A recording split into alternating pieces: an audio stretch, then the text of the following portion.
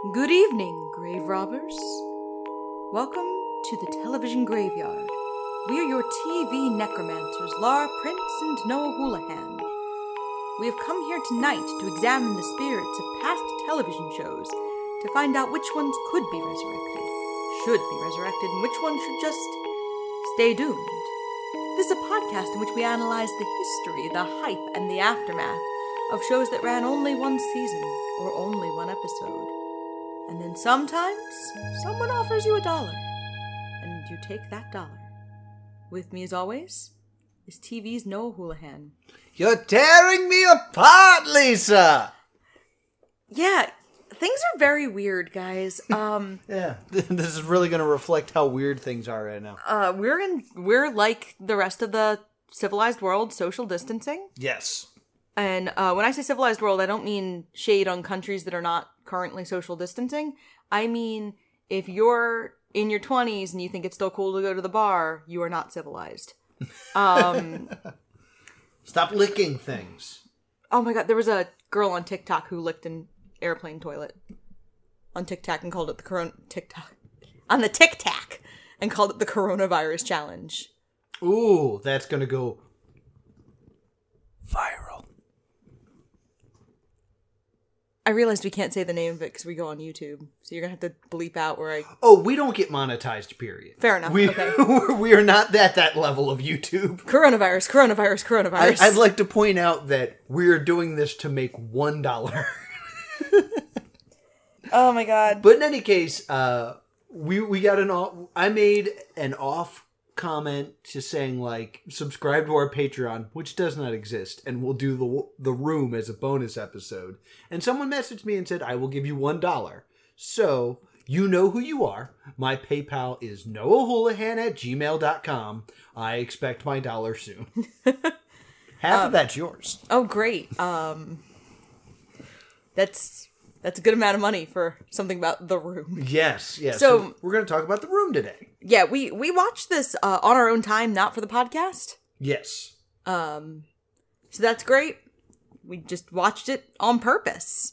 And I could see myself becoming a person who gets too into The Room. Yeah, I could totally see that as well. Because it is fascinating. It is mesmerizing. Yeah, I was just like, to watch this and be like, somebody thought this was good. Somebody thought this was a great plan. Laura, you okay?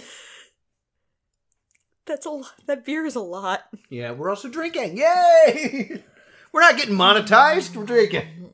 Also, we are doing this in the safety of our homes. Yes. We are social distancing. Here we are. You can have your beer while you're social distancing. Absolutely. It's a nice dark beer. St. Patrick's Day. We don't have any Guinness. Yeah, so we're going with beer that was in our fridge for a while. We're going with a pumpkin stout I found. Yeah. So let's talk about The Room. I've done nothing else for weeks. Yeah, I know. This is you're really going to be driving the boat this time. So The Room centers on we start out with Johnny, who is played by the inimitable Tommy Wiseau. Yes, the writer, director, and star of this film. And producer. Producer. And he does do the thing we've made fun of all the other Razzie movies with, of the, starring, directed by... same name coming up every time. So he does a lot of that. And he's coming home to his fiancée, the beautiful Lisa. Yes. She's beautiful, guys. Yeah, man, do they say she's beautiful. Like, to the point where I feel bad for the actress who plays Lisa, because she's not unattractive, but she is not mimetically beautiful the way the cast wants to, like the way the script sets her up to be. Yeah, like Dreamweaver's not going to play when you look at her. Yeah, like if she was playing like the lead character's friend's girlfriend, you wouldn't be like, ew, she's ugly. Right. But like, she's not, like, they set her up in a place where she can't really achieve that. Mm-hmm. She's also lit poorly and dressed badly, and neither of those are the actress's fault. Yeah, like, they don't do the things necessary to make her as beautiful as they claim her to be the entire film. She was cast because she was the only woman who survived Wiseau's casting. Oh. Yo. So tell me a little bit about Lizzo's casting then. So I also read The Disaster Artist. Yes. I have not seen the film. Yeah, I suggested that we should, but since our usual motto or dynamic is you've done research and I haven't, I stayed away from it so Laura could fill me in on lots of fun trivia. And I read it. Like, I read the book, which is more accurate than the movie is anyway. Right. Because the movie The Disaster Artist does take some liberties. Of course. Because it's a film. So when Tommy Wiseau was auditioning actresses for Lisa, there was literally, what do you think was in the room? I bet it was just a couch. Like a casting couch. Oh, you're close. It was a bed, wasn't it? It sure was, Noah. No! You're tearing Noah apart. Ugh. And so a lot of actresses like kind of Abraham Simpson walked in, walked out. Understandable. Some people found out Tommy Wiseau was playing Johnny and noped out. Cool. Including one who was just straight up warned by Greg Sestero, who plays Mark. Yeah. An actress took him aside and was like, do you know who's playing Johnny? Has he been cast yet? And Greg Sestero was like, she seemed like a really nice, cool person, so I told her. I never saw her again. Juliette, what was her last name? Juliette Danielle. She was cast in a different role initially. Okay. I believe she was cast as Michelle. And then when they lost their initial Lisa, for Tommy Wiseau related reasons, she just came in and was like, my part now. Pretty and cool. it was very Lisa-y. Yeah. So it helped her get the part. It was very just like conniving and manipulative. Some would see it as very helpful, but I see your point. Well, that's how they looked at it. So Johnny comes home and presents his beautiful fiancée, Lisa, Yes. with this red dress. Yes. Anything for my princess! Wow, look at you. It's from Johnny. Anything for my princess. Then we meet Denny. His name is Denny? Denny. It's not like Danny? No. It's Denny, like short for... Like for Dennis? Denny's... No, short for Denny's Grand Slam American Breakfast. Oh, okay, gotcha. Yeah, so Denny is of indeterminate age. Yes, it's very confusing. The actor was among the older actors. He's Very- older than the actor playing Mark. What? Yes. Oh my god, okay. Alright. Let's continue. And We're nobody... never gonna get through this episode. And he's indeterminate age. We're not really sure if he's supposed to be a senior in high school or a college student. Because he mentions that Johnny pays his tuition and is going to help him when he graduates. Which implies college student. Yeah. That being said, he doesn't act old enough to be in college. He acts very, very young. Yeah. So, Johnny and Lisa are going to go have special grown-up time. Yes, they go But up... Denny does not take the hint. Yeah, so they go up this, like, spiral staircase that is in this room to, like, this loft bedroom. And they're about to get intimate when, like, Denny just kind of, like, leans in. And Johnny just grabs him, throws him on the bed, and, like, tickles him. Yeah, they have, like, a weird tickle fight. So I'm like, so I think this kid is, like, 12. Or supposed to be 12. Yeah. Where it's just like, you little slugger. Yeah, it's the claw! You know? Why does that come up so many times this week? So, he kind of like tickles him. And then Denny says, I just like to watch you guys. Oh, Denny boy. Danny, two's great, but three's a crowd. Yup. it's like, well, so you do know what they're about to do. And you're just going to be a voyeur? Is that really what's about to happen? Yeah, like, he's very disturbing. They finally, like, get rid of Denny. Yes, and we get a sex scene. It is very long. You get a lot of time with Sobutt. There's, like, shots of, like, water fixtures as well. Yeah. And they're drinking wine. Or champagne, maybe. It's Yeah, champagne. they're drinking champagne. Yes. So this scene is incredibly uncomfortable. There's top nudity from Lisa. There's a lot of Johnny's butt. Like a lot. I mean, like, this almost qualifies as softcore pornography. It does, yes. It's also got that, like, terrible R&B slow jam over it. Yeah. But, like, that feels very much like stock music. Yeah, exactly. Exactly. But it's telegraphed very clearly. Like, there's a little fountain in their room. Mm-hmm. He, like, uses roses to, like...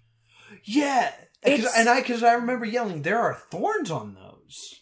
It is very obviously a sex scene written by someone who has decided the Valentine's Day aisle of CVS is the utmost of romance. Yeah, is what sex is. Like, it's very... The positioning doesn't look right.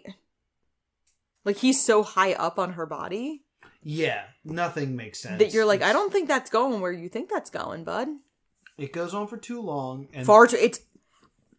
For reasons, I had to have, like, the timestamps of these written down. Mm-hmm. Because I was... somebody on Reddit wrote down the exact timestamps of the sex scenes because he had watched it with his parents. And a friend of mine wanted to watch it with her, like, teenage daughter. Right. So I said that to her. That scene runs about 5 minutes. Unbelievable. The stamina of this man. 5 minutes doesn't sound long until you are watching it and it's uncomfortable. Yeah. And you desperately wish it was over. Like, 5 minutes doesn't sound long, but, like, it's long if you were, like, on fire. Or just desperately uncomfortable. Well, yeah, well, that's what I could compare it to. Fair enough. So, after the sex scene, we see, like, a scene of him just walking around naked. Yeah, it's the unnecessary. It's the next morning. He's, like, getting ready to leave for work. He also, like, he looks decent from behind. Like, he's in good shape. But, like, when he turns around and you see his face, you're like, oh, what happened? Are you calling Tommy Wiseau a butterface? I'm saying from behind, he looks like a man who works out. And I'm saying from the front, he looks like a halfway melted candle. That's what I am saying. So yes, exactly what I just said, but you managed to make it so much meaner than what I said. Sorry, Tommy Wiseau. He's probably gonna know this happened, too. I bet he Googles himself. I'll tweet at him. Oh my god, please don't. So we get this little scene of, he's in line for promotion, and he's supposed to find out that day about the promotion. So he has, like, a little scene with Lisa before he leaves for work that, like, establishes them as, like, a couple, and they love each other, and they do the sex, and then he leaves. Yeah. Then, Lisa's mom turns up. And you realize that this is when I realized that it's like a play. Yeah. The room. They're trying to use one set as much as they can. And also, it never comes in media res. Like, we don't come in on the next scene and it's Lisa and her mother already drinking tea at the table. Right. Lisa's yeah. mom has to come in, they have to greet each other. Hi, Mom. How are you? I'm fine. How are you? It feels like a play, like, not a well-written one. Yeah, we can't just have her be there. Yeah. We have to see her arrive. So it starts off Lisa and Claudette, and then Lisa's just, like, telling her mom, like, I don't love Johnny anymore. We've seen them have a passionate love scene, and he bought her a gift, and everything seemed fine, and then she goes, like, I don't love him anymore. She almost seems like a different character Yeah. when she's not with Johnny. Like, I almost... What do I want to say? Everything about this movie is bad. But, like, they needed to do something where it explained, like, that she was being fake with Johnny or something. Because she's perfectly in love with him when they're together. Yeah. And then they separate. She's like, I hate him for no reason. Yeah, she kind of does the, like, it's what a nice guy thinks women do. Like, a nice guy like, air quotes, internet nice guy. Yeah. Of, he's very good to her, and therefore she doesn't respect him or love him. Right. And her mom is kind of taken aback because Johnny has a good job, and Johnny has money. Yes. And the mom is kind of expected that Johnny is going to help support her. Yes. Basically, she speaks as if she is written by a man who would side with him. Yeah. And you'll notice this with pretty much every character. Every character is, Johnny is a living Earth angel. Like, Lisa, bad. Yeah. So, it's very weird. Claudette really pushes that Lisa should marry Johnny anyway, whether she loves him or not. Yeah, because of like, there's a weird, like, gold diggy thing here. Yeah. But, like, it's not presented that way. It's presented kind of like, he has money, so of course it'll work out. Yeah. Like, you will learn to love him, because he provides for you. Exactly. You couldn't provide for yourself. That would be ridiculous. She does not have any kind of job. We know this because she's always in the apartment by herself when Johnny's supposed to be at work. Yeah. It's never mentioned that she works any kind of job. Like, she is very much a homemaker, I guess. They don't really have any kids or any, like, anything that would require her to stay home. Right. And they're not married, so you can't really call her a stay-at-home wife. Right. So she's kind of just a freeloader? Yeah. So, Lisa then picks up the phone and calls somebody. And she's calling Mark. Mark's responses to this phone call are so vague that the first time I saw this, I assumed that we were going to pan over and Johnny was going to be in the car with Mark. Yeah, like he's trying to, like, disguise what's going on. Oh, hey, how you doing? Yeah, I'm very busy. I can't talk right now. Mm-hmm. And so, like, Lisa complains to Mark about her mother. Right. And then kind of was like, I really want to see you, Mark. It's establishing that Lisa and Mark have a relationship that's maybe not above board. Yeah. But Lisa kind of throws herself at Mark, and Mark's like, whatever. You've been very happy with Johnny. Mm-hmm. He tries to be the voice of reason first. Right, and, like, it doesn't really make a lot of sense. So, we cut to the next day. Is this where he buys flowers? No, this is, when Mark comes into the apartment. Oh, wow, that happens then. Okay. Yeah, this is the next day. Okay. So, we get, like, time-lapse of San Francisco. There's so much B-roll in this movie. Right. Like, I imagine without all the setting shots, this movie would be 23 minutes long. Yeah, there's a lot of establishing shots. And so Mark comes in and, like, Lisa pours wine. It is clearly noon. Like, Lisa is setting the stage for a seduction at noon on a weekday. Oh, yeah. It's not even an afternoon delight. Because it's technically afternoon. It's 12:02. So she kind of does the, like, it's so hot in here, and unbuttons her blouse. Like, that kind of very, like, very high school-y seduction. Have you ever seen the movie Clueless? Never start to finish. It reminds me of the scene where she is trying to seduce, I want to say Christian is his name. I haven't seen it. So do not ask me that question. She has a friend who she develops a romantic interest in, and he turns out to be gay. Okay. And she kind of goes through all of these, like, very juvenile seduction techniques. Okay. That you kind of expect out of a 16-year-old girl. Like, who has only learned what relationships are like through pop culture. Mm-hmm.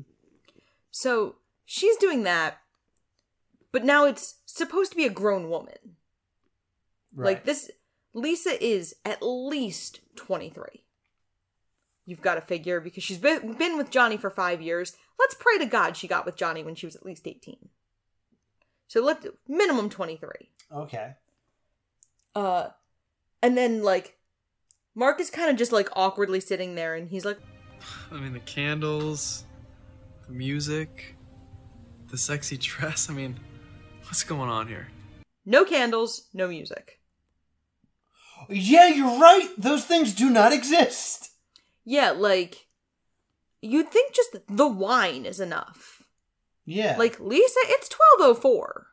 Yeah, what are you doing? Like, do you have a problem? Should I call someone?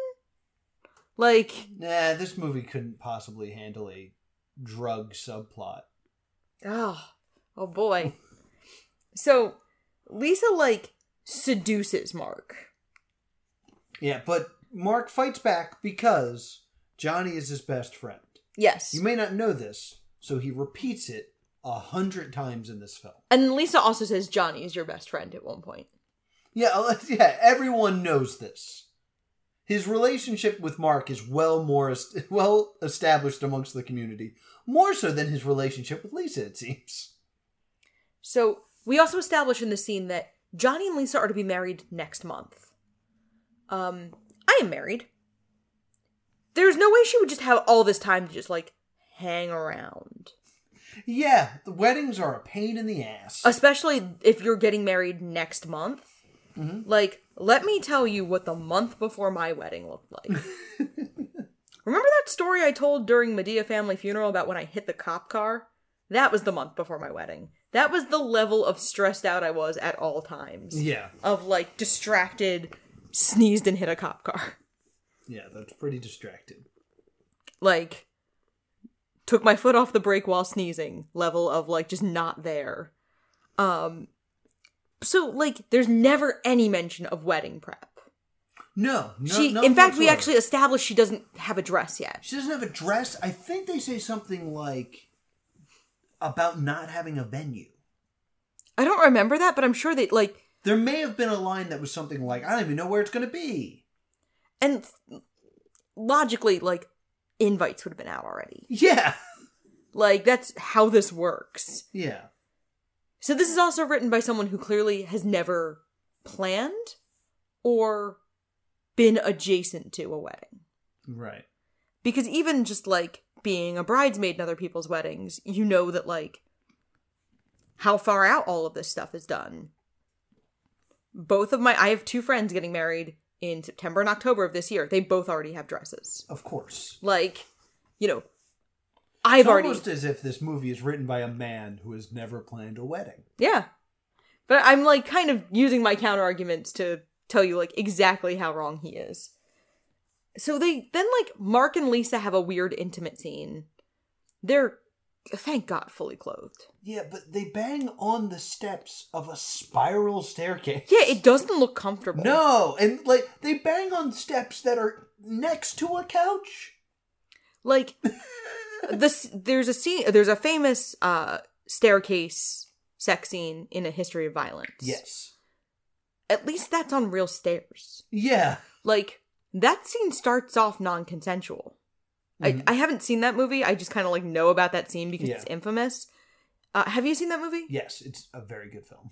Is that scene non-consensual through the entire encounter, or does it begin non-consensual and then she's, like, okay with it? The way it basically happened is... it's been a while since I've seen it. It starts as a fight.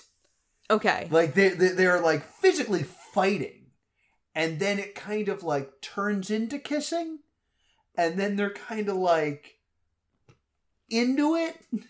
And then they have sex. And then he finishes. And then she's like, now get off me. And he's like, I just came. I'm just going to lay on the steps. And she, like, stomps away. It's a weird scene. So, but, like, that's the only other stair sex scene I could think of. And this is yet somehow more uncomfortable. Yeah. And she, like, this scene is, I'm gonna go to the tape. This scene is 3 minutes long.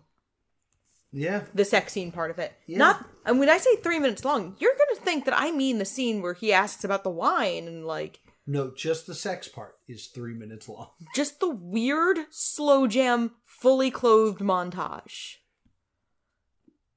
It's like dry humping Fantasia. Like, it's terrible. I hate that I said that line so much. I want you to also go over to our Patreon where you can buy the Dry Humping Fantasia mug. Thank you for supporting the Stay Tuned podcast. That's why I don't use my real name. We don't have a Patreon. Thank God. Afterwards, Mark is immediately repentant and upset. Yes. Like, Mark has gotten caught up in the heat of the moment. He's immediately like, why did I do this? But he's also blaming her entirely. Yeah. Well, she was being a vicious trollop and forced herself on him. He said, why did you do this to me? Why did you do this to me? Why? Johnny's my best friend. Oh, this movie is so dumb. And she tells him she loves him. Which, like, okay. Yeah. There's not really a lot of chemistry between them. No. And he's like, no, we can't do this. Like, this is gonna hurt Johnny. Mm-hmm. And she goes, I know Johnny's your best friend. Yeah, lest we forget. And then Mark's just like, you're right. And then they make out a little bit more. And then here's your favorite scene. Johnny buys some flowers. This isn't my favorite scene, but I do really like this scene. Because the entire thing is clearly VO. Like, it's clearly all voiceover. And he rolls up, and he buys some flowers. It's not voiceover. It has to be! There is no way... none of the mounts match! So, just because it's not voiceover doesn't mean it's the same. They use the same takes necessarily. What? Like, the audio sync is actually bad in this movie. Like, there's a number of scenes where they have to use...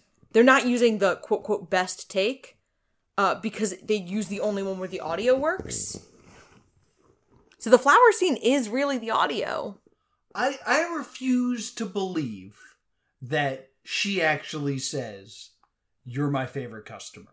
The way it's cut up, that audio has to come from somewhere else. Could you believe perhaps she was not a professional actress? Oh, that I knew. That I knew. But I'm just saying, like, the way it's cut in, like, she's nowhere near him when that is being said.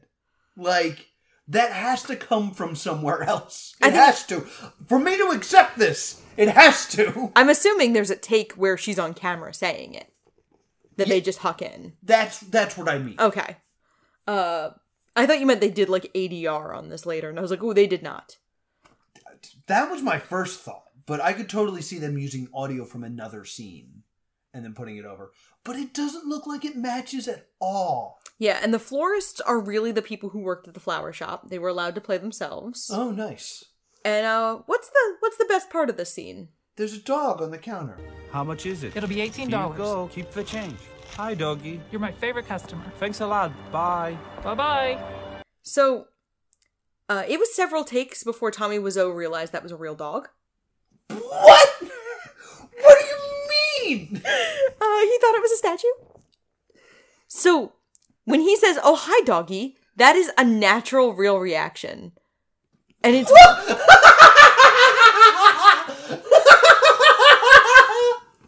And Greg Sestero... No, it's no! No! That wasn't... What do you mean? Greg Sestero says it's one of his favorite parts of the movie because you can see, like, how sweet Tommy can be as a person. Because it's literally like anytime you have a conversation with me when we're outside. And I cut myself off to see a dog. Or the ice cream truck, which happened earlier today. So here's the thing that, like, really gets me about this scene. Is the entire purpose of this scene, especially now, because I thought maybe they were trying to show that he's a nice person because he pets dogs. But that apparently wasn't part of the script. The entire purpose of this scene is to show that he bought flowers. Yes. But, like... Which is unnecessary. It's entirely unnecessary. It's like, I bought these flowers for you while I was gone. It's not like we as the audience would be like, did he, though? Did he steal those flowers? Yeah, I don't think Is there a scene missing? Because I didn't see him buy the flowers. Yeah, and, like, I can't think of another scene where it was the purchasing of a gift is deemed that important unless it's part of the actual plot. Right. Like, the only other purchasing a gift scene I can really think of off the top of my head is Love Actually. Yep. Where Rowan Atkinson's character takes 4 flippin' ever. Mm-hmm. And he was supposed to actually be an angel Right. in an original script who's intervening before Alan Rickman's character made a huge mistake. Right. And him buying the gift is super important because then Emma Thompson's character has to find out he bought the gift so that when she doesn't get it, there's drama. Right. It does not matter who these flowers are for or where they came from. He could have easily walked in with a bouquet of flowers in the next scene and no one would have questioned it. Yeah, and just like the amount of money that must have been spent. Because, like, they have the rooftop set, they have the... Oh, strap they have in, the bud. room, and they have that other weird set that shows up at one point. Like the weird brick set. Yeah. And the coffee shop. The coffee shop is only really used once. Yeah. And there's also a weird scene that you didn't super need. I'll have something to say about it. But this one in particular, like, to spend the money to shoot at a flower shop when it could have, like, why? This production had a mysterious amount of money. Okay. And didn't use it well. I can see that part. So, I'm gonna drop some bombs on you later. You're gonna keep that comment in your pocket for now? I'm gonna keep my not stupid comment in my pocket. Alright. So then, we kind of see Lisa in the house talking on the phone, ordering a pizza. Because we need to see her order the pizza. Yeah, or else we'd be like, how did that pizza get there? And, like, the pizza's half Canadian bacon with pineapple, half artichoke with pesto, and light on the cheese. I hate these people. I lose my mind on this order. But then when they get we do see the pizza later. And it is not that. It's a plain pizza. I'm guessing that they hung up and they were like, that had to have been a joke. No one would eat something that disgusting. So, Denny turns up. And Denny kind of, like, comes in and hangs out with Lisa. And then asks Lisa if he can kiss her. And Lisa's like, you're such a little brat. What is this? Again, Lisa is written like a snotty 16-year-old girl. And Denny is written like a troubled 12-year-old boy. No. Denny is written like... Spoilers for the movie Orphan? Denny is written like a creepy 40-year-old that has a disease that makes him look 12. Fair. Like, that is that character. So then, like, Lisa goes, Johnny will be here soon. You can wait for him if you want. And then Denny goes, I gotta go. Okay, bye. Bye. Bye. Yeah, starting the trend of people showing up to deliver a few lines and then saying, I have to go. It's like, I only planned to be here for 8 minutes. Tops. And, like, you could have done this scene easily. Fine. Of having Denny go, like, is Johnny here? And Lisa going, like, no, he'll be home soon if you want to wait. No, I just have to talk to Johnny. I'll come back. Yeah, but first, can I kiss you? Yeah, instead they make it creepy. Yeah. So, Johnny brings her the roses, but he didn't get his promotion. Right. We never learn where he works, right? The bank. He works at a bank? Yeah. Oh, I never... We don't know what he does. He just works. He's the janitor. Well, he puts their idea... He says, they already put my ideas into practice. The bank saves money and they're using me. I am the fool. And Lisa immediately goes like, I still love you. Yeah, she lies to him. And then... a harlot. One of my favorite things is like, she goes, do you want me to order a pizza? And he goes, whatever, I don't care. And she goes, I already ordered a pizza. And he's like, oh, you think of everything. Yeah, they're kind of being cute. And doesn't look weird of like, do you want takeout? I don't care. I already ordered takeout. Oh, you're the best. Yeah, that's true. Of like, because I know whenever I do the, like, when you're like, oh, do you want this for dinner? And I'm like, whatever, I don't care. You're like, okay, well, I'm going to give you 3 places and you're going to pick one. Mm-hmm. Or else. Yeah. Or else we will just sit here and Yeah, stare at each or other. it turns out you do care, and you need to come up with something. So, then, Lisa tries to offer Johnny a drink. And Johnny says, I don't drink, you know that. What happened in the first scene? They drink champagne. Exactly. So, that's immediately just confusing. And then they start drinking, and what do they drink? Scotchka. Scotchka. It is scotch and vodka. Do we happen to have that in our home right now? I don't know. Because I would love to drink some Scotchka on mic to kind of let the world know what a mistake this would be. So, we didn't have scotch, and we only had flavored vodka. Okay. Whiskey is kind of like scotch. Gotcha.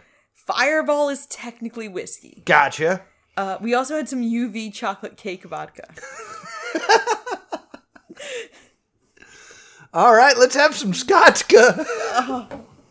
Our only chaser is beer. This is a great move. That's for you. I have a soda right here. To the room.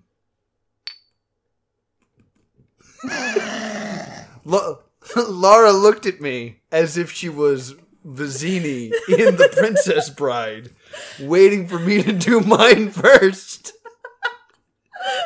I don't drink that much. This is terrifying. I haven't done a shot since I was like in my 20s. I'm going to be honest, I don't think I'm going to finish all of this. Oh my god. But to the room. Clink.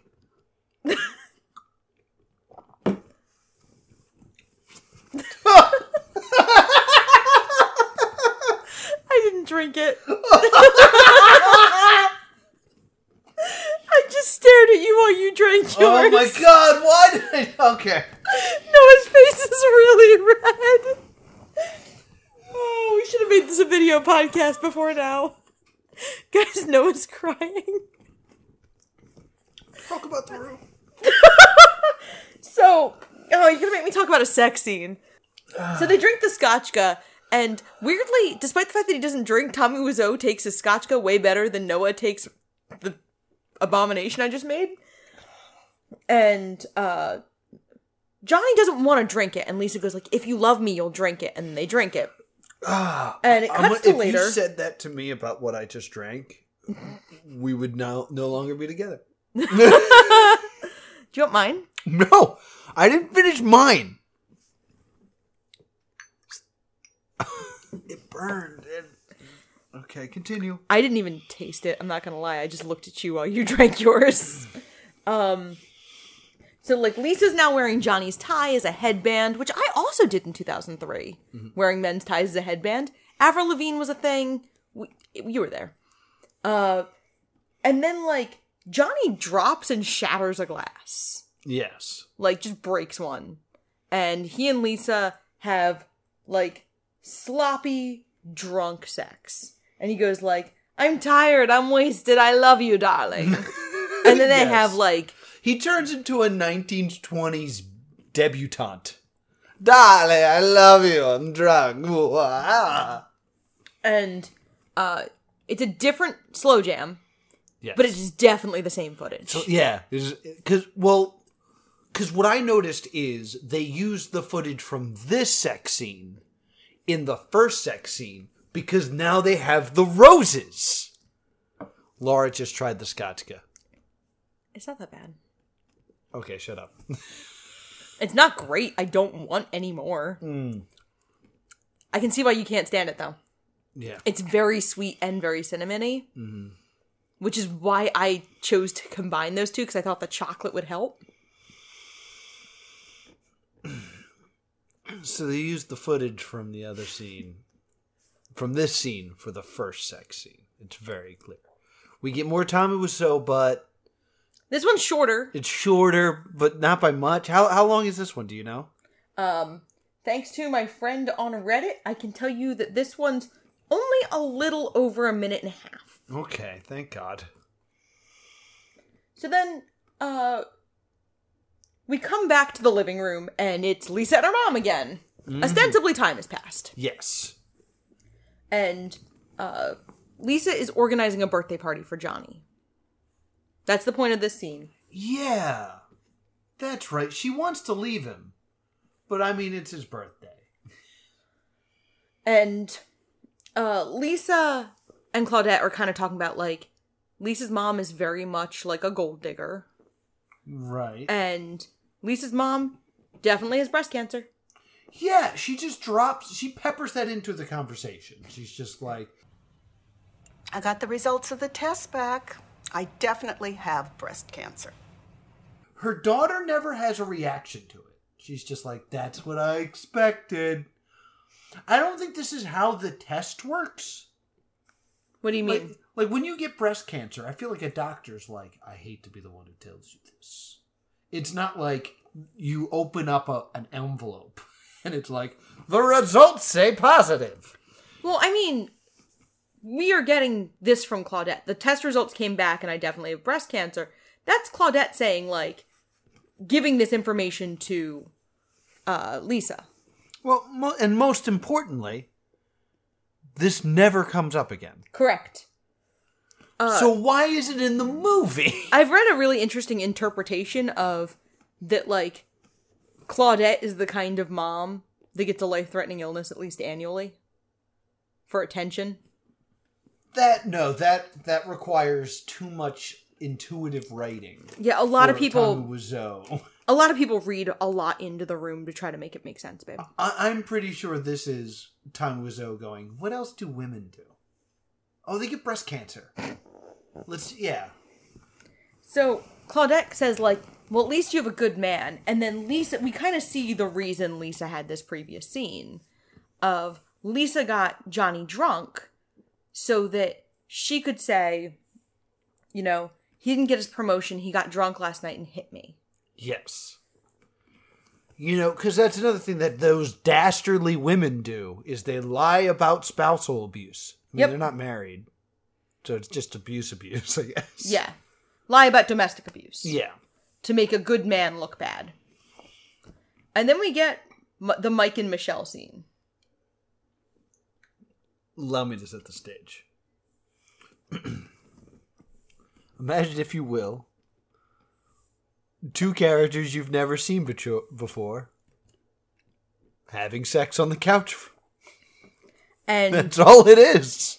And he makes cartoonish faces. Yeah. Think Dan Aykroyd in Ghostbusters. Yes. When in that scene with the ghost. He acts as if scene with the ghost in Ghostbusters. But you know the one I'm talking about. He acts as if the direction was, in post, we're going to have steam come out your ears. Yes. And then Lisa's mom shows up, and they're like, oh, we were busy boning, goodbye. And then they just leave. Yes. And Lisa's mom goes, oh, all that shopping wore me out, because women be shopping. Women be shopping, yo. Women be shopping. And then Denny comes in, and Lisa introduces Denny to her mother. I have a really hard time believing they have never crossed paths. Denny and Claudette. If Lisa lives there and Claudette is over as much as she is... Do they actually... Introduce, yeah. Wow, that is weird. Yeah, I like, that didn't register, but based on what's going to happen later in the movie, this is insanity, that this is their first meeting. And, like, we find out a little bit more about Denny, that Denny's over 18, and that, like, Denny also lives in the building, he has his own apartment, Johnny pays for it, and Johnny takes care of him, and that Johnny's like a father figure to Denny. Now, this is a thing that super bothers me. Yes. Denny lives in the same building as Mark and Lisa. As Johnny and Lisa. Yes. And also Mark lives in this building. Yes. When they open the door, it's to outside. Yes. I mean... What is this building? I mean, I've lived in places that are multi-unit dwellings, but your door opens to outside. Yeah, I mean, we currently live in one of those, but we don't share a rooftop. Like, we know the dimensions of the rooftop of this building. It's not that big. That's true. So, like, the fact that they all live in the same building makes no sense. Yeah, and you would think that, like, if Johnny was the wealthiest person, they'd be living on the top floor? The penthouse? Yeah. So, it's so confusing. Yeah, the layout of this building is the TARDIS. Yeah. So, Mike forgets his underpants and comes back to get his underwear. Yeah, you hate when that happens. And Claudette, like, gets upset because, like, their apartment is Grand Central. Right. It's like the Tanner's house in Full House. Yeah, it's just so there's just always randos coming in and out. And now we're on the roof. Cut to the roof where Denny's dribbling a basketball. This scene's in HD for some reason. Yes. The entire film was shot simultaneously in 35mm and HD. Simultaneously? Yes. Like they taped two cameras together? Yes. And they bought both cameras, which is unheard of. Usually, because camera tech gets outdated so quickly, Yeah. usually studios rent. Right. Tommy Wiseau bought the cameras outright. Why? No, like, why would you shoot it in two formats? Mm. Okay. Would you also believe that the set's green screen? Yes, and I want to... Bad, obvious green screen. I disagree. Like, it is... I was able to pick up this is green screen. Mm-hmm. Like, they're not really on a rooftop. But the way the camera moves and stuff like that, the background is consistent. Yeah. I've worked with a green screen. And the issue is, like, if you move the camera on a green screen, it just continues to superimpose a still image. Right. Having it track so that, like, when you move the camera, the image also moves realistically is very difficult to do. Okay. And they do it well here. Yeah. To the point where I'm like, why do I think this is green screen? I actually started to believe it wasn't. Because it made more sense that the camera was bad and it just made it look like green screen than the idea that they were as capable enough to do green screen this well. I mean, other people working on the movie were perfectly competent. Like, the camera people were largely competent, and when they start to fail is when apathy kicks in. Because Tommy Wiseau was not necessarily kind to the crew. Really? And they straight up revolted at least once. Really? And found out that they had, Tommy Wiseau had hired another cameraman to do, like, a making of behind the scenes documentary. Really? And, he shot footage of the entire crew shit-talking Tommy Wiseau. Really? And so then he kind of dropped the bomb on the crew that, like, he knew everything they'd been saying, and then the crew, like, felt bad about it. Does that exist? I don't know. I don't think so.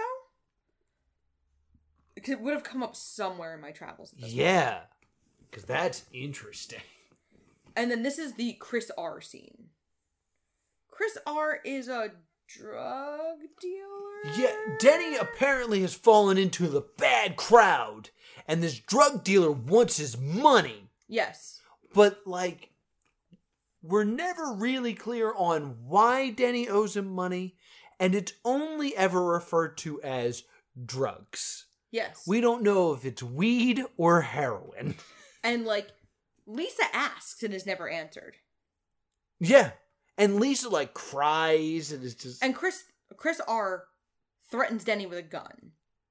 And Johnny and Mark disarm. They disarm him and they're like, get him out of here. Yeah. And then they just walk off set with him. Yeah. And then they come back and they're like, well, he's dealt with. I was like, what do you mean? Well, did the police come? Well, Johnny says, let's take him to the police. Where's my fucking money, Denny? Did you lose my fucking money? Swear to God, it's coming. Where's my fucking money, Danny? Put the gun down. My fucking money! Where's my fucking money, Danny? Look at this guy. Get on. Fucker. Fucking dead, Danny. Shut up. What's going on? Shut up. Danny. Let's take him to the police. Oh, they walk him all the way to the station? I guess so. And then, like, Denny cries into Lisa, and Claudette is like, what is this? This is crap. Yeah, like, you need... Like, Claudette rips him up to part. Ooh. Rips him to part. I think that Scotchka's messing with me. Do you want another one? No, I definitely don't. Because I'm not going to drink that. I have this beer, though. I want to point out that I've had, like, 3 sips of beer and a tiny sip of scotchka. Mm-hmm. So I'm gonna really be driving the boat from here on in. Oh yeah, I am off the rails. Just like this film. I don't usually drink. It's true. You almost never drink on mic. I think you've had like one beer ever, and it might have been Cat's. So Lisa kind of like is giving Denny the third degree, and Claudette is just screaming, and Denny kind of like loses it, and they're crying and everything. It's just like very weird. Yeah, and like it's so confusing in that like you've already like introduced the main conflict of Lisa no longer loves Johnny and wants to leave him. Yeah. This conflict forces Lisa to act in a complete opposite way. Yeah. Because like for her to care this hard about Denny Yeah. makes it very confusing that she's like, I want to get out of this situation completely. So everything about this feels out of place, which I guess is why it never comes up again. Correct. This also never comes up again. So, like, Johnny comes back. They come back in record time. I don't know where Chris R is at this point. But Johnny and Mark come back in record time to check on Denny. And Mark kind of drags Claudette away. And then, you know, Johnny and Denny have like a weird heart-to-heart. And then we cut to Mark on the phone with Lisa. Right. As if that scene had never occurred. And like, Lisa calls Mark and she's like a clingy, like, this scene, again, makes sense if you think about it as two teenagers. Yeah. Lisa's like, I miss you. And Mark's like, I just saw you.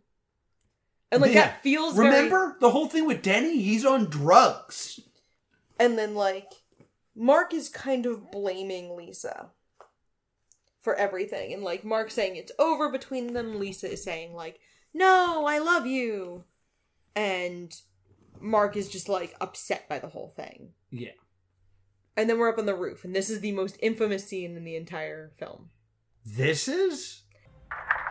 I did not hit her. It's not true. It's bullshit. I did not hit her. I did not. Oh, hi, Mark. Yeah, this is pretty infamous. And so then it's Johnny explaining to Mark that Lisa is accusing him of domestic violence. Yeah. Which we never find out that he finds out about. Like, yeah, we never see this. As important as it was to see the scene where he buys flowers, we never get a scene where Johnny finds out he's been accused of this by Lisa. Yeah. It, like, that seems like an important moment. And we've never seen, like, the only person we have seen Lisa say this to is Claudette. And so we haven't seen Claudette talk to Johnny. Right. So, like, we don't know how he knows this. So, Mark is kind of just, like, upset about girls. Mm-hmm. Because he is conflicted in his feelings for Lisa, but also, like, Johnny's his best friend, as you might have guessed. And Mark says, like, do you think girls cheat like guys do? So this, like, weird double standard already getting introduced of, like, what seems okay for men to do versus what seems okay for women to do. Mm-hmm. And Johnny says, like, I don't have to worry about that because Lisa is loyal to me. And we've already seen Lisa cheat on him. And there's a line of, like, oh, I used to know a girl, she had a dozen guys. One of them found out about it, beat her up so bad she ended up in a hospital on Guerrero Street. Not the one on Guerrero Street. This line's important. Really? Tommy Wiseau's apartment was on Guerrero Street. And he was furious with Greg Sestero, who played Mark, for saying that, because Tommy Wiseau was very secretive about his home. Oh. And then this ended up being the only take with usable audio. Wow, that's interesting. Yeah, so, like, the fact that it ended up in the movie, and, like, Tommy Wiseau hates it. Interesting. It's crazy.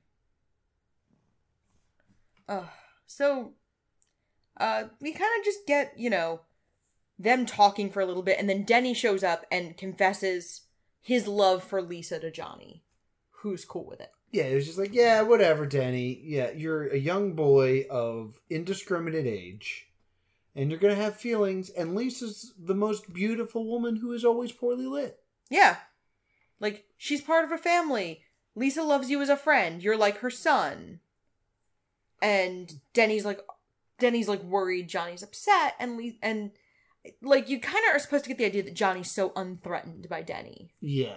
Because he thinks of Denny as a child. Mm-hmm. And, not competition for Lisa. See, which would have made it almost more compelling if Denny and Lisa were having an affair. Yeah, see, to me what this is an author writing from a place of such inexperience and unique background that they're trying to get across something that makes sense to literally no one. Right. Because I remember when I was in college, I wrote this play. It was called Deus Ex Machina. And it was about all these people of different religions. And a big part of it was there was a character who was Catholic and a character who was Wiccan. And they fall in love and they sleep together. But they don't have sex. They just cuddle. Mm-hmm. And I just thought that was super normal for them to be like, yeah, they're in love. So they go and they sleep next to each other. And everyone's like, that's the weirdest shit I've ever heard. It's like, they don't do anything? It's like, no, they're not married. I used to be a weird guy. I mean... I used to be a real goody two-shoes. I totally come from the fan fiction... we talked about this at the adult fan fiction thing. The trope of only one bed. Yeah. So to me, it's completely normal that two characters literally sleeping together, not metaphorically sleeping together, would be something that would lead into a relationship. I mean, I believe in the scene, they realize that they care about each other, so they just run to bed and go to sleep.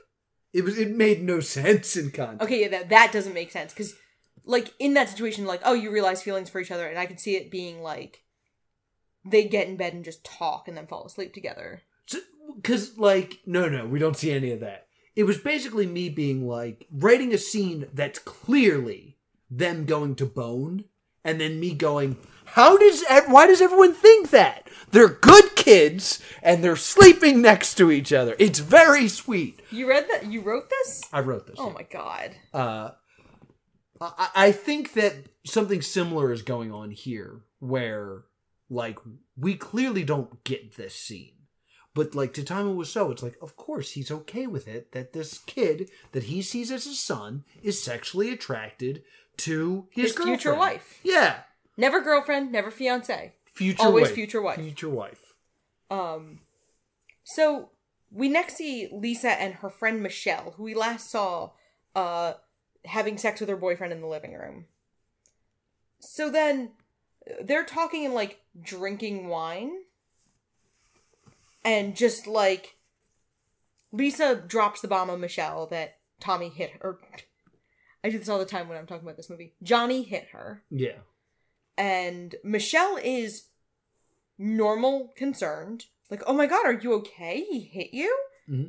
And then she's like, well, I don't want to marry him anymore. And a normal friend would be like, well, yeah. Yeah, he's abusive. Do you need me to, help you pack? You can stay at my place for a little bit. And then... Lisa goes Johnny's okay, but I found someone else. And Michelle immediately switches gears into being indignant that Lisa is cheating on Johnny. Yeah. I mean, hitting you is one thing, but infidelity? Ooh. Yeah, it's very weird that the allegations of domestic abuse are much worse than, or are much less severe than the allegations of her cheating on Johnny. Yeah. I am very bad at the Johnny-Tommy thing.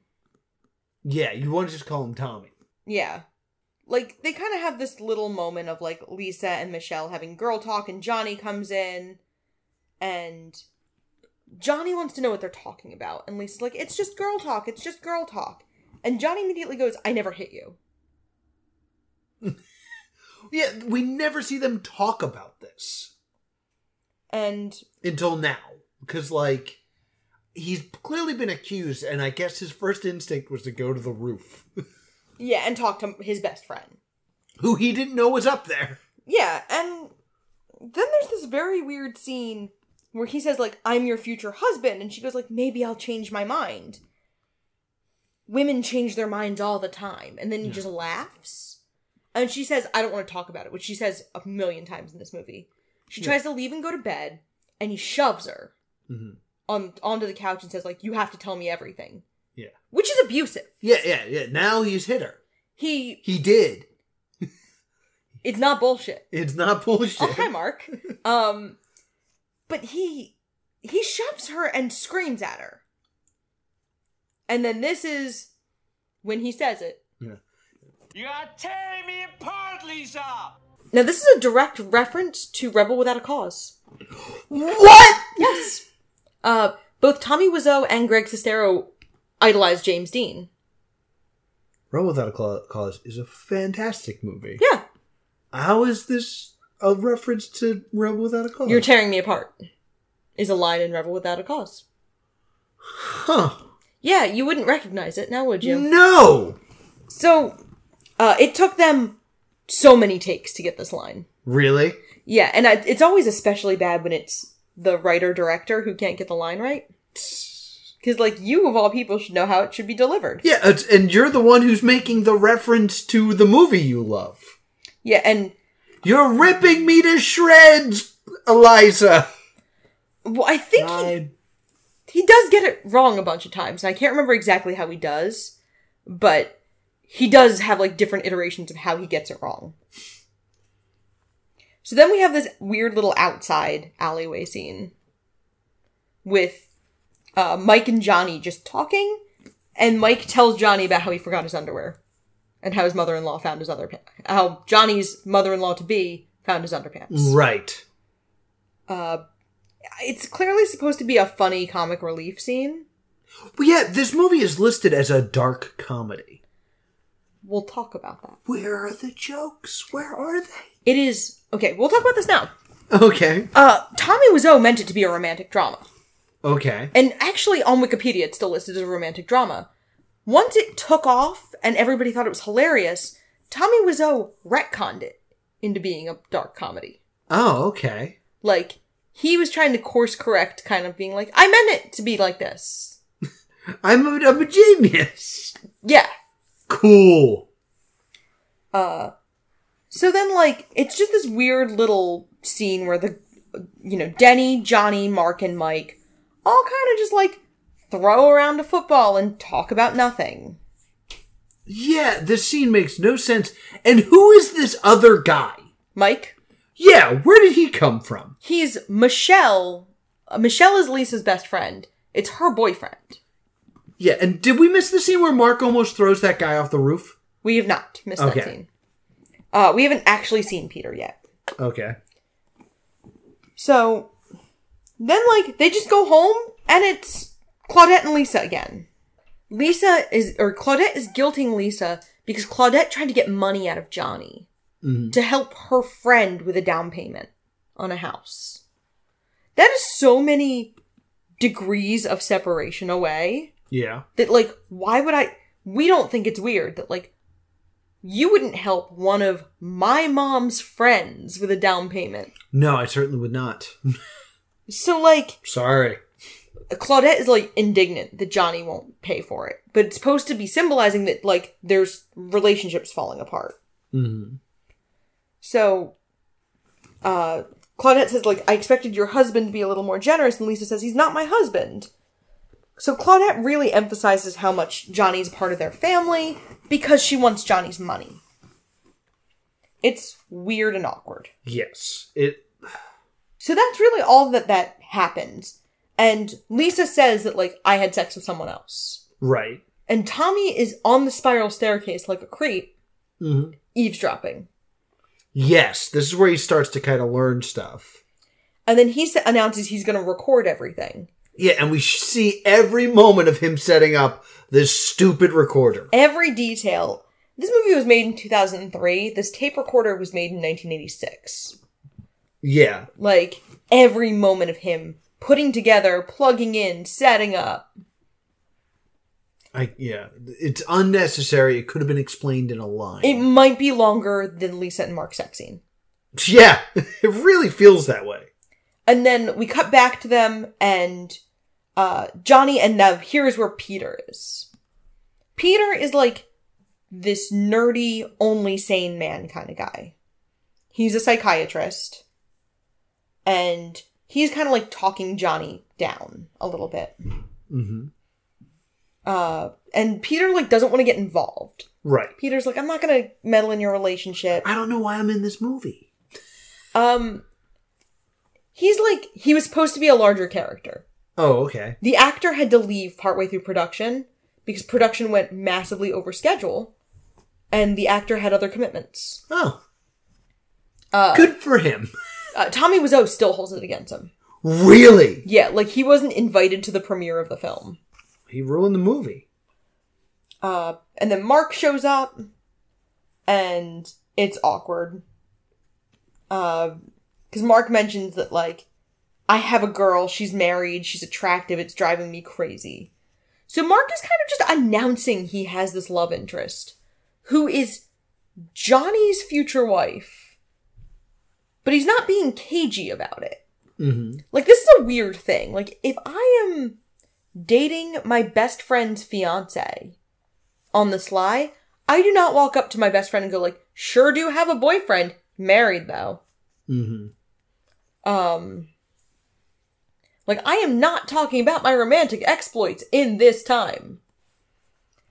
So it's very weird. Johnny asks if he can meet her. Mm-hmm. And Mark's like, no. And then Johnny's like, oh, do you think I'll take her away from you? Haha. And Mark just laughs and says no. And it's weird because, like, Johnny complains and then Peter asks him to talk to him. And then Johnny's like, no, you always make us talk to you about our problems. After Peter has just said he didn't want to get involved. Yeah, everything contradicts itself. It's so confusing and so stupid. Yeah. And then they call Peter a chicken. Cheep, cheep, cheep, cheep, cheep, Cheep, cheep, cheep, cheep, cheep. Which I wonder if Arrested Development is referencing The Room with their terrible chicken impressions. Yeah. 'Cause, like, make a chicken noise. Cheep, cheep, cheep, cheep, cheep, cheep, cheep. That's not a chicken. That's a chicken! That is a chicken! Like, nobody goes cheap. Yeah. That's a chick, maybe. Yep. Because they were going to do the Beta Breakers this year. And let me see what Beta Breakers is. Beta Breakers is a big race in San Francisco. It's intended to be weird. You wear a weird costume. Okay. But it's not something people know that much about. And they throw it in like, are you doing Beta Breakers this year? Yeah, I'd never heard of it. I literally looked it up for this because I didn't know either. And then they kind of like start talking about people who they've seen at Beta Breakers. And talking about how much they ate. Yeah.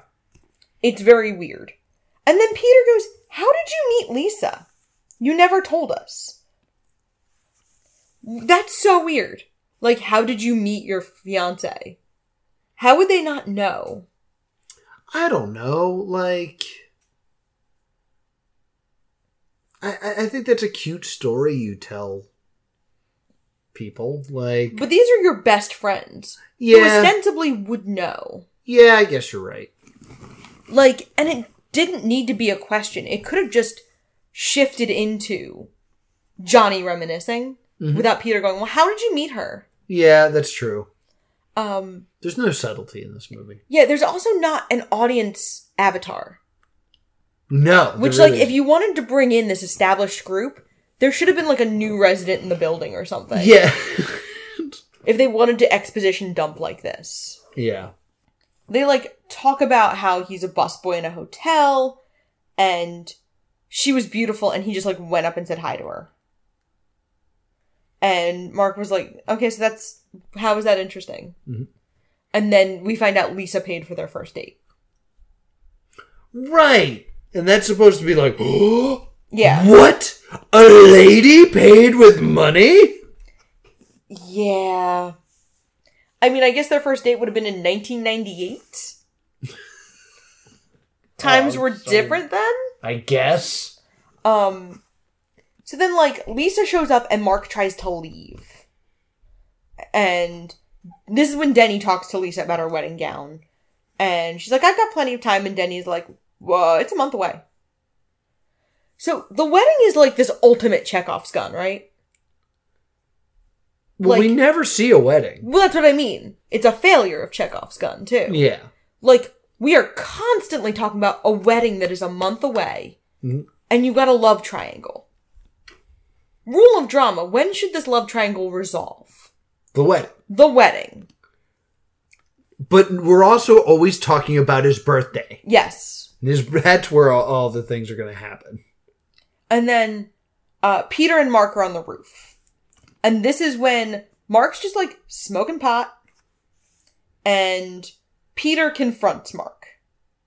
And is like, you're having an affair with Lisa. Mm-hmm. And Mark's like, no. And then Mark tries to murder Peter. Yeah, he's like, how dare you? I will throw you off this building. Which we've established is only like 3 stories. So like... He'd probably still die. But like... But not like... He might not. Yeah. Like, I'm not saying he'd walk away. But I'm saying that like, it wouldn't solve the problem. Yeah. And then... Peter, like, writes himself, and Mark goes, sorry, are you okay? And Peter goes, yeah, I'm fine, let's just talk about your problem. Yeah, he shakes it off. He's like, oh, alright, you just tried to murder me, but let's talk about you. And then, like, Peter just talks about how Lisa's terrible. Peter's the only person who sees through Lisa. Yeah. And we then cut to an exterior shot of a church. Which would signal to me that we're heading to the wedding. The wedding, yeah. And then the next thing we see is all of them in the living room in tuxedos. Oh, yeah. And then this is when they decide to go play football. Yeah. And it's not the wedding. Yeah. It's just they're trying them on, I think. Yeah, and they're just like playing football in tuxedos. Nothing happens in the scene. The one guy falls. And then we're at the coffee shop. And we see 2 people give their orders. Who we never see again. They're not important. No. Somebody orders cheesecake. It's fine. And then Mark and Johnny just like have a conversation. And the barista knows Johnny. Everybody knows Johnny. Everybody loves Johnny. And Mark like pouts about his relationship. Mark brings up relationships again. Mark must, like, desperately want Johnny to know about it. Well, he's his best friend. Yeah, and then, like... So Johnny's, like, talking about work, and then, like, can't tell Mark anything because it's confidential. And then he goes, anyway, how is your sex life? Have you ever asked one of your friends how their sex life is? Okay. Yeah. Okay, well, that... Weird. I have never asked one of my friends, like, anyway, how is your sex life? Like, you might say, like, how are things going with so-and-so? And it might lead into a conversation. Like, if I'm like, oh, how are things going with, you know, Bob? And they're like, things are okay. This happened. You're like, okay, too much information. But, back to the apartment. I know this feels very fragmented. This is how the movie is. Yeah. It's like Turn On, but makes less sense. Somehow, yeah. And they're in the bedroom, and Mark and Lisa are both in Johnny's bedroom. You know, we get another sex scene between Mark and Lisa. And then Johnny and Mark are jogging together. It's dumb. Nothing else happens. Yeah. It's a pointless scene. Then we get to the day of the party, which we figure out from context clues of, like, Lisa mentioning, like, I have plenty of time. All I have to do is put on my party dress. She's, like, cleaning up before the party. Yeah, before everybody shows up. Pretty normal. And then Lisa takes her shirt off. And then takes Mark's shirt off. And they start making out. Yeah. Like, they just can't stop doing this. And it's not, like, seductive in any way. Like, almost like Mark's fetish has got to be getting caught. It's quite possible. Like, that's the only explanation. Is that he's, like, really into, like, I'm gonna get caught. Somebody knocks on the door, and Lisa says, come in, it's open. So, like, someone comes in, and Mark is pulling his shirt on. Yeah, it's insane. Michelle, like, kind of confronts them. Did you tell Johnny yet? No. Mark's his best friend. Tricky. You know, I really loved Johnny at first. Everything's changed. I need more from life than what Johnny can give me. Suddenly my eyes are wide open and I can see everything so clearly. I want it all. You think you can get it all from Mark? If he can't give me what I want, somebody else will. Yeah, like she's already planning to cheat on Mark. Yep. After this. She's so cartoonishly evil. Yeah. And Michelle, like, doesn't like it. Michelle is like... Thing is, like, Michelle doesn't approve, but Michelle never, like, actually gets mad at Lisa. It's one of those things where, like, she doesn't approve, but because she is her friend, like, she'll support her no matter what. Yeah, and, like, most female friendships don't operate like that. Because there's another big reveal coming. Right. That, like, she's totally cool with. And so they're, like, in the apartment getting ready for the party. We get to we get to some, like, time establishment shots. And then, the party. He comes in and it's a surprise party. Right. And he's very happy. You know, Johnny's thrilled that all of his friends are there. Yay! And, Steven is there. Steven is new Peter. Yeah, they just replace him. So there's, you know, all these extras who we haven't seen before. So we're at the party, and Lisa kind of shoos everybody out into the roof. And everyone's like, okay, yeah, the roof party, woo! And then Lisa tries to seduce Mark. Yeah, in the middle of the living room. Because that's clearly their thing. Yeah, like in front of everybody now. And then Steven shows up, Steven is new Peter. Right.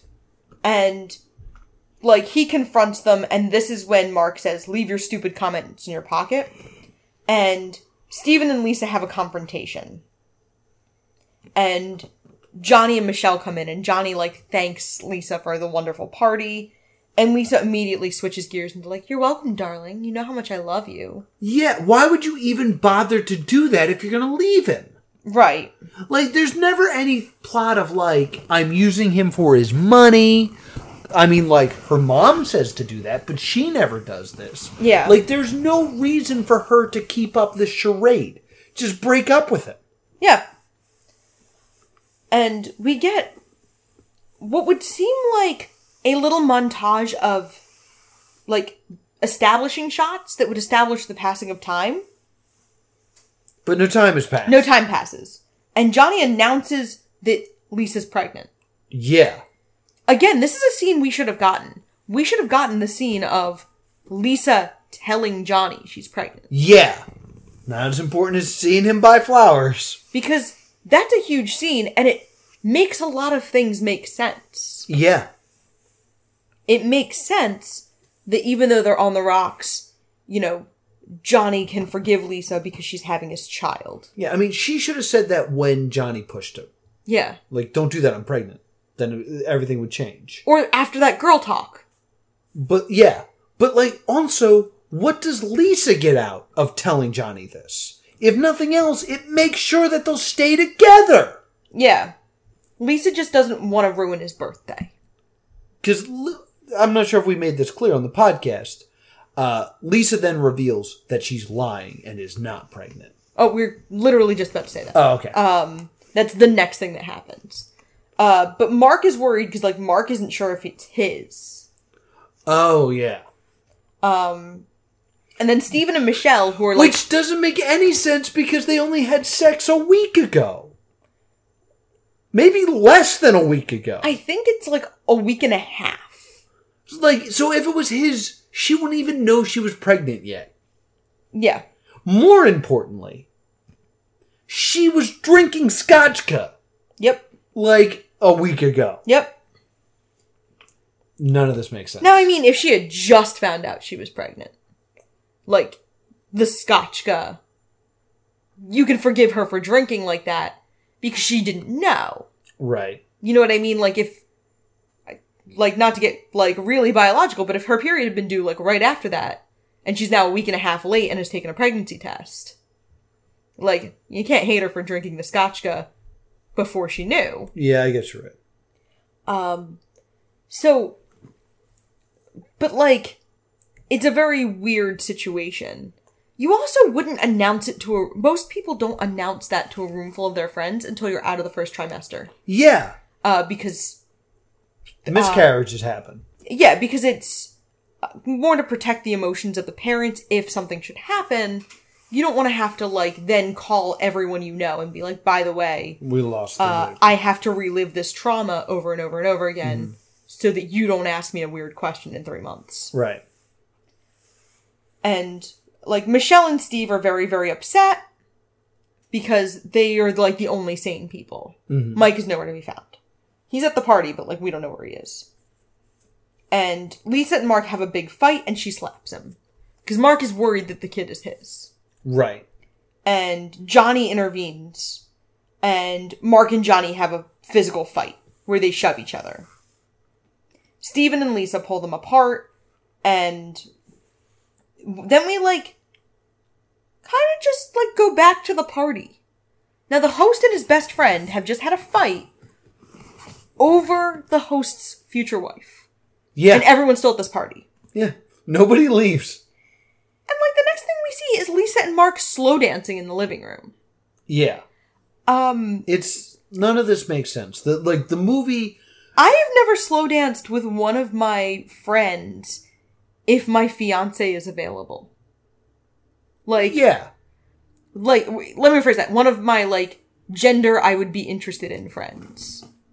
You know what I mean? Like... yes, I get what you're saying. Not like...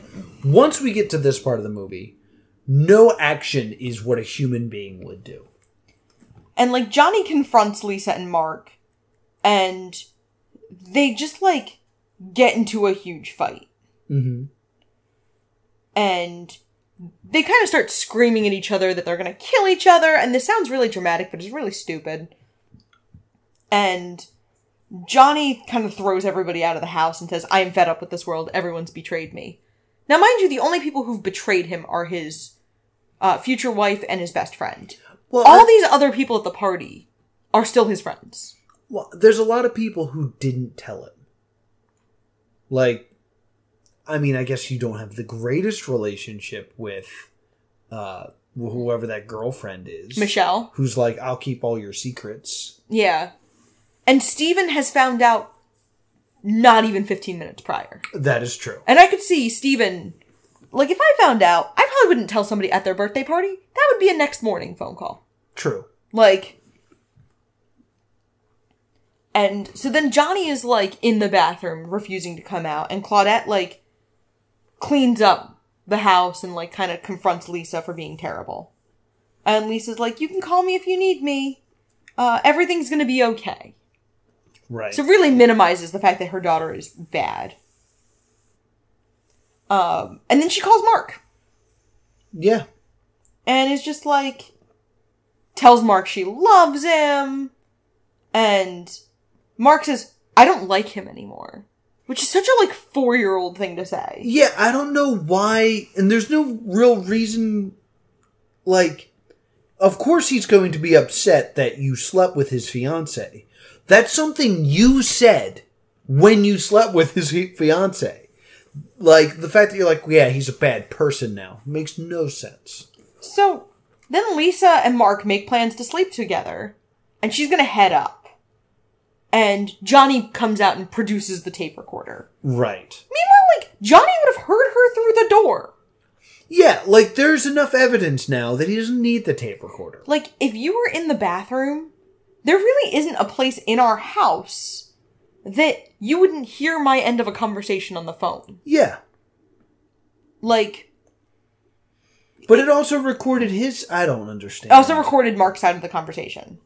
I don't understand anything. None of this makes sense. We're at the part of the movie where nothing makes sense. Also, the recording doesn't match. No, yeah, different things are said. Yes. And Lisa screams that I put up with you for 7 years. We've already established they'd only been together for 5. That's true. And then, Johnny just screams at Lisa, and Lisa leaves him. So this is the part of the movie where I'm like, hey, this movie's got to be over soon. Mm-hmm. How is there going to be a resolution to this? Mark is now full on evil. Yep. Lisa has left him. How is this movie going to end?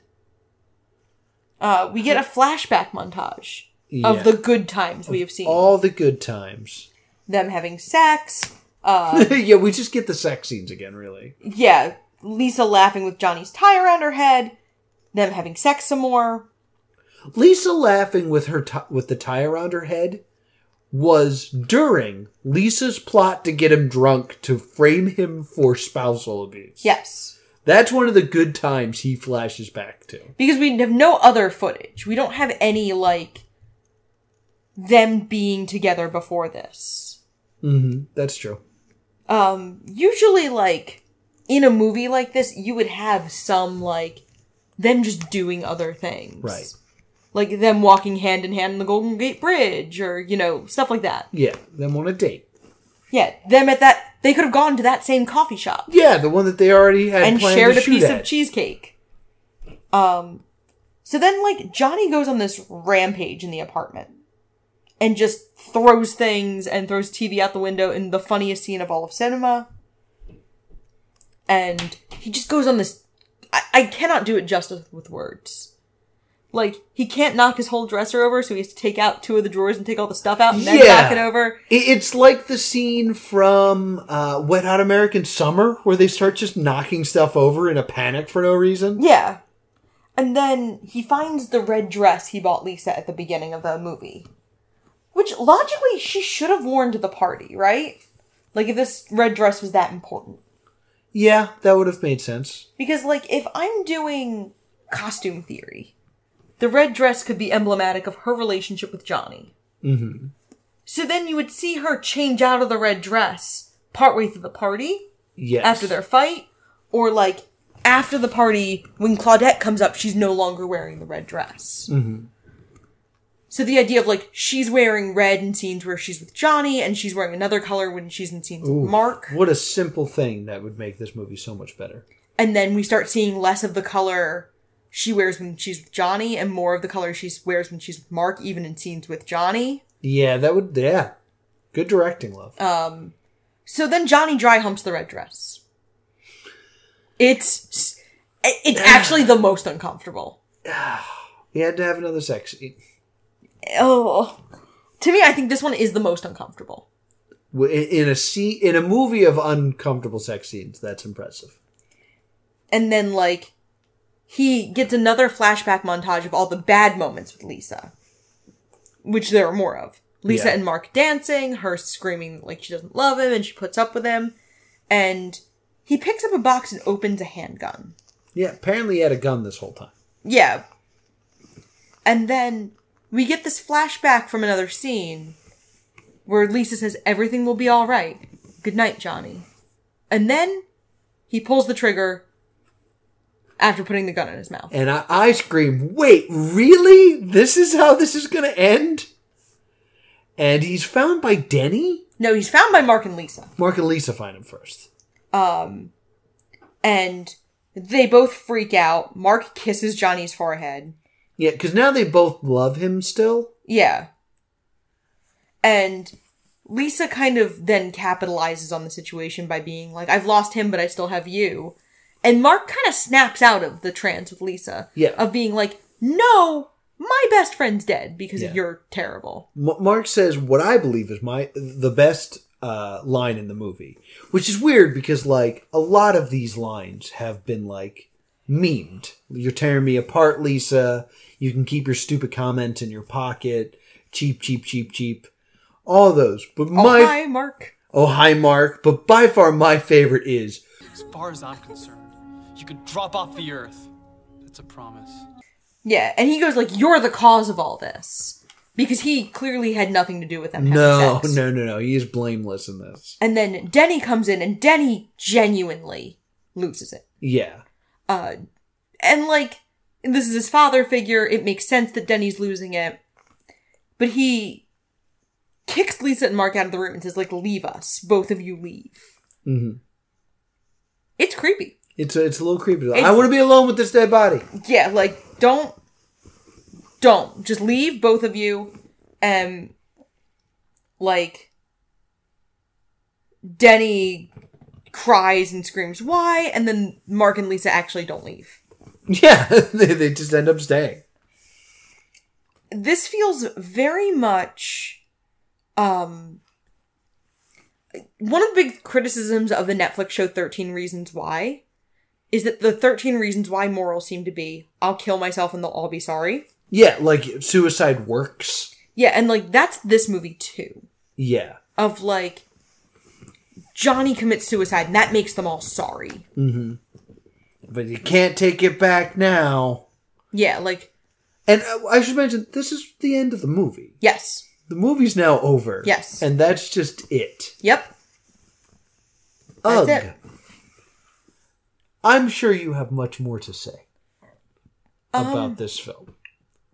This movie obviously took on an insane second life. It ran in one theater in San Francisco for a couple weeks. One theater in Los Angeles for a couple weeks to get an Oscar qualifying run. Oh. Because Tommy Wiseau thought this movie was going to win an Oscar. Did he now? James Franco won a Golden Globe for playing Tommy Wiseau. Yeah. Which is interesting because the Golden Globes actually inspired this movie. The night of the Golden Globes, that was what, like, kickstarted Tommy Wiseau into writing this movie. Because he was obsessed with the movie The Talented Mr. Ripley. With Matt Damon? Yes. And you can kind of see, like, with the duplicitousness and, like, the triangle. Huh. Okay. Where he badly took stuff from that movie. This movie's fascinating. There's just, like, I could talk about this movie for days. Yeah, there's a lot of, like, it's so bad that you can't believe it got finished. Yeah, and really just, Tommy Wiseau threw money at this movie. Yeah. They rebuilt the rooftop scene 3 different times. Really? Yeah, like, they were done with it, and then they decided to go back to it. Wow. Yeah, and, like, Tommy Wiseau was monstrously abusive to the cast. I can believe that. Like, every cast member was called every single day, and that's not really how it works. No. So it's fascinating. Yeah, like, it's so bad it's good. It's fantastic. Like, you're just stunned the whole time. Like, they're not really gonna... Yeah, they're just gonna keep going. Okay. Yep. I do love this movie because of its sheer incompetence. Yeah. Like, it's also a really fun writing exercise of, like, how would you fix this? Yeah, and I know that's how we usually end these episodes, so I'm like, here's some solutions. I don't have a solution for this film. I mean, following the game over rule, you would have to do so much to this movie. Yeah, because, like, the plot doesn't make any sense. Right. The characters have no motivations. Right. There has to be a reason why Lisa wants to leave Johnny beyond I'm bored. Yeah. And then there has to be a reason why she doesn't just break up with him like a normal human being. Yeah. Because, like, she does things to actively keep them in a relationship. Yeah, like, she doesn't just forget his birthday. No, she throws him a very nice party and makes him think that they're gonna have a baby. Yeah, and, like, doesn't call off their wedding. Like, you need some sort of plot point of, like, he needs to be the one that breaks up with her so that she gets X. Yeah. But none of this happens. It's very much written from, like, women be cheating. Yeah, like, I could actually even see, like, we need to go through with the wedding because if we get married, I get half of everything. Yeah, something. Like, that's such a simple way to do it. Yeah. So, like, we need to keep this on the DL till the wedding. Because there's not really even a reason to make her unlikable in this. Other than that she's a cartoon villain. Yeah, and, like, that Johnny is so good, she must be evil. Yeah, it's real bad. Yup. Any other bits of trivia? Not really that I can not that I can recall off the top of my head. Okay. That make sense to drop in here like this. Okay. But, Disaster Artist is a great book. It has a lot about the making of the movie. Greg Sestero, who played Mark, wrote it. So, yeah, that's very... So, like, it is on the front lines. Mm-hmm. So that's fantastic. I highly recommend that book. If you like this podcast, you'll like that book. I'm curious, did it win the Razzie? Or was it too small for, like, the Razzies to even realize it existed? Because it came out in 2003. It came out in 2003. This did not win the Razzie, but it did win an audience award at the New York International Independent Film and Video Festival in 2004. Wow. Prestigious. Probably because it's hilarious. Yeah. They're like, wow, what a farce. I don't think this movie had become what it would become yet. Yeah, it didn't. When it came out. Like, it didn't make a huge scene. It became a midnight movie. Yeah, it hadn't made its splash yet of, like, look how terrible this is. Yeah, it hadn't grown into its own reputation yet. Since we're looking at IMDb, where does it rank on the worst films on IMDb? I bet it doesn't. I bet it does, because people like to mention how terrible this Number is. 62. Number 62. Wow, so we had 61 other movies to watch. Oh my gosh. That was my Tommy Wiseau laugh. Ah ha ha ha. So let's give it a verdict. This is Stay Tuned. I had a great time. Really? Yeah, I had a great time. Like, you're enjoying it for the wrong reasons. Yeah? I don't think I can go Stay Tuned on this one. I think I have to go Stay Doomed. It's really bad. It is, like, hilariously bad. But, like, it's also super confusing. I had a great time. And I'm just like, I don't even get how is this happening? I mean, you and I kind of have the thing of, like, if it's a movie that says it will do what it says it's going to do, I do also have the secondary thing of, like, did I have fun? Would I watch this more? Yeah. And, like, for any reason. I had fun. So I can't really throw it to the wolves. Did Tommy Wiseau ever make another movie? He did. He and Greg Sestero made Best Fiends. Best Fiends? Yes, which I have not seen. We should watch that. All right. I'm down. And see what that's about. This was after The Room had found its, like, cult. Okay. So I'm wondering if this is, like, if Best Fiends is going to be an attempt. To be as bad as The Room? Yes. Like, if it's going to try to, like, continue to get that. Because it kind of reminds me of, have you ever seen Bowfinger? I have not. Bowfinger, it's a great movie. It is Steve Martin. He is trying to make a movie. He always dreamed about making a movie. And he gets greenlit to make this movie because he pretends like he knows this actor. I forget who the actor's, like, character name is, but he's played by Eddie Murphy. Okay. And basically what he does is he makes the movie, but he doesn't tell the actor he's in it. So, like, they just kind of, like, jump out and, like, do these scenes with him. And he just acts naturally. And they film it, and they cut together this movie. Oh, wow. It's really interesting. And, in the end, like, he kind of gets caught. But he has enough footage to make this movie. So they released the movie. It's called Chubby Rain. And then he ends up, like, getting this contract to make shitty movies. And, like, it kind of reflects the life of Tommy Wiseau. All right. So, here's a real good question. What are we doing next week? Next week we are going to do Mina and the Count, which is 6 cartoon shorts that never got to quite make it to series. But I think they count under Stay Doomed because they are a serial of shorts. Yes, and we're going to be honest with you, like, with what's all going on in the world today and all that good stuff, we're not positive we're going to be able to put together an episode next week. So we had to pick something kind of short. Yep. So there. Deal with it. Yeah, even though we're on social distancing, we're both still very busy. In fact, busier than you would think. We both have shoot jobs that are actually becoming busier because of this. Yes. And the hours are becoming a little stranger. Yeah.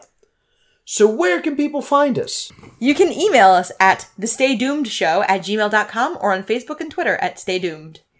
And if you want to talk to me about the delicious taste of Scotchka, I'm at TV's Noah. And if you want to PayPal me what you owe me, NoahHoulihan@gmail.com. And if you found yourself fixated by this film and want to just talk about it, I'm at Priorities. Until next time, stay doomed.